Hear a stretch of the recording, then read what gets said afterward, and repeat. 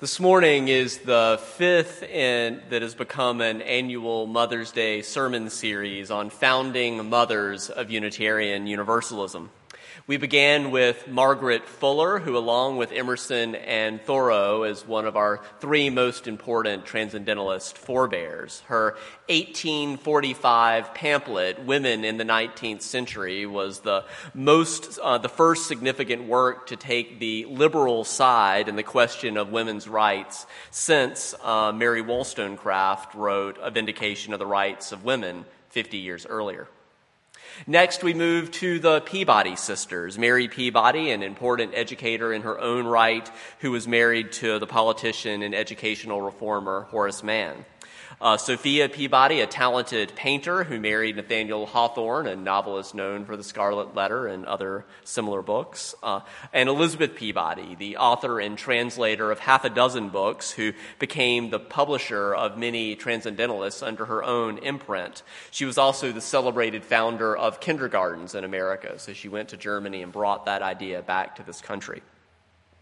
Then we explored the life of Julia Ward Howe, about whom it was said she had 6 children, knew 6 languages, and wrote 6 books. She was most famous for writing the lyrics to the Battle Hymn of the Republic. She was also president of the New England Women's Suffrage Association and helped found Mother's Day through her Mother's Day Proclamation for Peace that you heard Karen read earlier. Last year, our focus was Mary Moody Emerson, that her nephew, Ralph Waldo Emerson, called his first and best teacher. In future years, I look forward to telling you about other founding mothers of Unitarian Universalism, such as Judith Sargent Murray, an early American advocate for women's rights who was married to John Murray, the founder of the Universalist half of our heritage. Olympia Brown, another Universalist who in 1863 became the first woman ordained with full denominational authority. And Sophia Lyon Fahs, who revolutionized 20th century UU religious education. In these history-based sermons, my intent is not to overwhelm you with names and dates. Rather, my hope is that your takeaway at least will be that as Unitarian Universalists, we stand on the shoulders of giants, many of whom were path-breaking women. Retelling their stories helps us to further inscribe them into our sense of who we are and who we might become individually and collectively as we allow the lives of our forebears to inspire us to live with more courage, freedom, and compassion in our day as they did in theirs. Because, of course, the ultimate point of studying history is not to just learn about history, it's to be inspired to make history for future generations. And our focus this year is Louisa May Alcott, best known as the author of the 1868 novel Little Women. How many of you have read Little Women? All right, about the same as in the early service, a lot of you. She was an influential person in her own right, and her life also intersected in fascinating ways with many of our Unitarian forebears. Louisa was the second of 4 daughters born to Abigail and Bronson Alcott. She was born on November 29, 1832, which happened to also be her father's 33rd birthday. And Bronson was a brilliant and innovative educational reformer, although he had a tragic flaw of being financially irresponsible. He just wasn't willing to compromise his ideals to earn that filthy lucre, as is sometimes said. And Louisa's story has often been told in a way that links her success pretty directly and exclusively to her father's influence. But in recent years, as scholars have explored Abigail's previously neglected letters and journals, it's become clear that Abigail was a vibrant writer. She was a brilliant teacher. She spent decades working to abolish slavery, ameliorate urban poverty, allow women to be educated, to vote, to participate fully in public life. She nurtured and fostered Louisa's career as a writer, encouraging her daughter rejection after rejection to persist. There was a whole lot that happened before we finally got to the success of Little Women. Louisa, in turn, dedicated all of her early work, starting with her first novel at age 16, to her mother. The evidence seems clear now that her mother's influence was at least equal to, if not perhaps even greater than, her father's influence on her. So on the one hand, it was certainly the case that Louisa was taught by her father and introduced by her father to influential men, Ralph Waldo Emerson, Nathaniel Hawthorne, Henry David Thoreau. On the other hand, it is also the case that Louisa was taught by her mother and introduced to women of great influence by her mother, like Elizabeth Palmer Peabody, Lydia Marie Child, and Margaret Fuller. On this point, her famous novel is actually a fascinating case study. Little Women, although nominally fiction, like a lot of fiction, tends to be thinly veiled of the author's actual experience. And the most obvious parallel is that the March family in Little Women has 4 daughters, just like the Alcott family in real life. And in the book, the fictional mother, Marmee, clearly based on Louisa's actual mother, Abigail, plays quite a major role in the novel. In contrast, the fictional father, some of you may remember, is largely absent. Indeed, the text itself subtly comments on his absence when Mr. March at last makes his grand entrance in chapter 22. Almost the first words devoted to him are, quote, "Mr. March became invisible."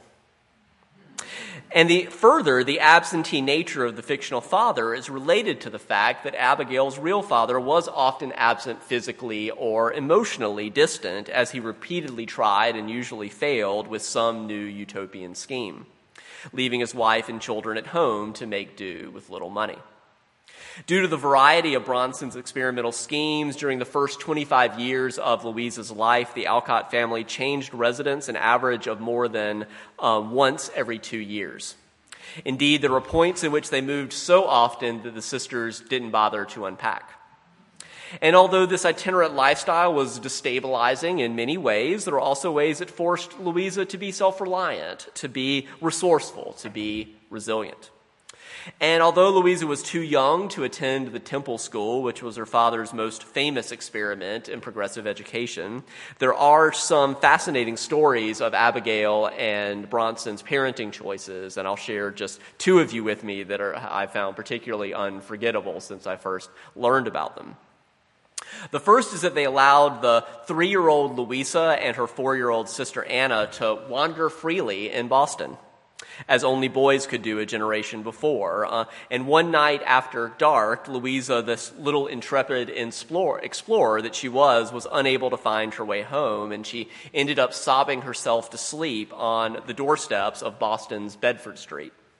The town crier found her there in the morning with her head pillowed on a large Newfoundland dog, who he said was with difficulty persuaded to release his protective guard on her. The second story is also at age 3, before Louisa could swim. Another time she was out exploring by herself. She wandered into the Boston Common and fell into the pond. An African-American boy happened to be wandering by, saw her struggling in the water, jumped in and rescued her. And as the story was told in family lore, her mother often said to her, "You were an abolitionist from the age of 3 after that." Though her family were active abolitionists, in particular her Abigail's brother was a Unitarian minister who was very active in the abolitionist movement. In the spirit of full disclosure, I think that generally the shift that we're seeing in some parts of our society from this kind of extreme helicopter parenting to more free-range parenting, I think that's to the good in a lot of ways. But at least from my point of view, age 3 might be a little on the young side for wandering unsupervised in a large city, even if it was mid-19th century Boston. But what do I know? She not only survived, but grew up to be brave and adventurous, and it's said that Louisa could run like a gazelle, she could leap a fence or climb a tree as well as any boy. And while she was not old enough, again, to attend her father's famous but short-lived academy at the Temple School, she was old enough at age 10 for her family en masse to move into Fruitlands, which was her father's biggest utopian scheme. It was a back to the land kind of movement that involved about 16 members at its height. Although Bronson's intentions were noble, he just didn't have the needed pragmatic follow-through to farm in practice versus farming in theory, right? In the words of one critic, the prospects just aren't that good for the farmer who spends the spring months discussing philosophy in fashionable people's parlors.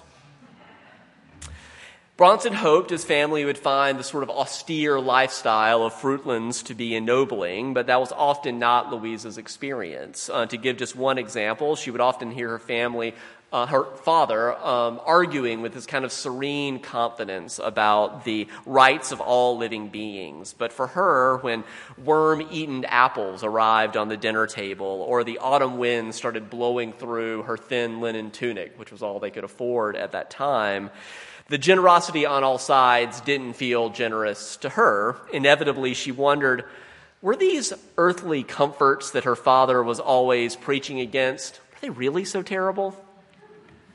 At that time, she privately wrote in her diary something that was really heresy from the Fruitlands perspective. She wrote, "I wish I were rich. I wish I was good." Kind of if I live to be able to live up to this moralism. And I wish we were all a happy family. Such childhood experiences later became fodder for her fictional writings, such as this passage from chapter 14 of Little Men, where she wrote, "Money is the root of all evil, yet it is such a useful root. It is so useful that we cannot get on without it any more than without potatoes." I would be remiss, however, to give you the intention that young Louisa's life was all hardship and toil. It was more complicated than that. For example, there were years in which a typical day for Louisa, it began with a trip to Emerson's house, just a few minutes away, where she had free reign of his library because her father and Emerson were close friends. And then the day might continue with a nature walk with Thoreau, who would show her around and teach her about the world. Only after that, to end with a homeward trudge to a cottage where there was sometimes insufficient food, where her father was a social outcast, where her mother tried to bear up under the weight of mounting debt and disappointments. Louisa's life was often, in one sense, lavishly wealthy, and in another, perilously poor. As is often the case with life, the reality was messy and complex. And although there's much more to say about the life and legacy of Louisa May Alcott, as well as of her parents, and I'll probably say more about them in the future, I'd be remiss if I didn't at least take a few minutes to tell you the story of how a moderately successful writer stumbled backward into writing one of the most beloved novels of all time. The initial idea for the book was not Louisa's. It was actually her editor's, and it was actually totally a business decision that he had noticed the data on increasing numbers of women becoming literate, and he said, I bet there's a market for that. And so he approached Louisa about, would you be willing to write, in his words, a girl's book? Louisa was neither particularly excited about the idea nor particularly confident that she was the right person to write a girl's book. She had always preferred hanging out with boys, and she wasn't sure she really knew what girls were even really like, generally. She only knew what she and her sisters were like, for the most part. So she went with that old adage, write what you know. But the sour mood she really was in about the prospect of writing a, quote, girl's book is reflected in the opening line of the novel that some of you may remember. "Christmas won't be Christmas without presents," grumbled Joe, lying on the rug. Joe, in that sour mood in the opening line, was, of course, the character that Louisa styled herself after. But despite her skepticism, Louisa worked hard on the book. She wrote 402 pages in 9 weeks. And when she delivered it to the publisher, she made perhaps the most impactful decision of her entire life. And you can think about what decision you might have made knowing the poverty that she came out of. Her editor offered either, I will write you a check right now for $1,000 with no royalties, or I'll write you a check for $300 and that's all I can guarantee you, but you'll get a percentage of every copy sold. She actually ended up asking his advice, and there's no way of knowing the counterfactual of what would have happened if he had advised her differently. But we do know that years later, she credited an honest publisher for suggesting that she take royalties, which made her fortune. The success of Little Women really was astounding. At her death, she was the country's most popular author, and she had earned more from writing than any male author of her time. In the decade after Little Women was published, she sold more than 500,000 books in America alone. 10 years later, her publisher had printed nearly 2 million copies of her books. By the mid-20th century, more than 2 million copies of Little Women alone were in print. And the most circulated books at the New York Public Library were Little Women and Anne Frank's diary. Louisa's novel has been translated into scores of languages, including Flemish, Arabic, Portuguese, Urdu, Persian, and Japanese. Quite impressive for a book that she wrote grudgingly and incredulously. And although in the last 2 decades of life she did get to live out that childhood dream of being rich, she had more money than she or her descendants could ever spend. In particular, she suffered debilitating, in particular there were still struggles. She suffered from an autoimmune disorder, which 21st century doctors speculate was lupus. And while she did use her wealth to support both people in need in her own life, to become patrons of them, as well as social justice causes, there were many ways in which her health prevented her from being as much of an activist as she would have liked to have been, and she did die at age 55. But she remained a lifelong advocate in particular, as much as she was able to, in particular for both racial justice and gender equality. Now, typically I would leave the last word to Louisa, but since this is Mother's Day, I will leave the final words to the influence that Louisa's mother, Abigail, had on both her as well as her 4 daughters. A woman can accomplish as much as a man. Abigail told her daughters that so often they came to believe her. Educate yourself up to your senses, she told them. Be something in yourself. Let the world know you are alive. Push boldly off. Wait for no man. Have heads full of new and larger ideas and proceed to do the great work that is given us as humanity. In that spirit, as we seek to embrace the fullness of the human condition, of all that is our lives, please rise in body or spirit. Let's sing together hymn 354. We laugh, we cry.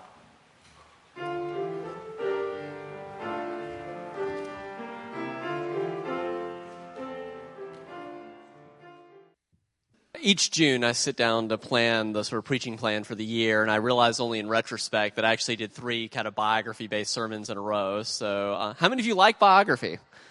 All right, well, good. Maybe that's okay. We talked about for National Poetry Month, which maybe I'll put earlier in April next time. We did Elizabeth Bishop, and then I talked about Ralph Waldo Emerson last week for our sort of Unitarian history, annual Unitarian history sermon, and then obviously LMA today.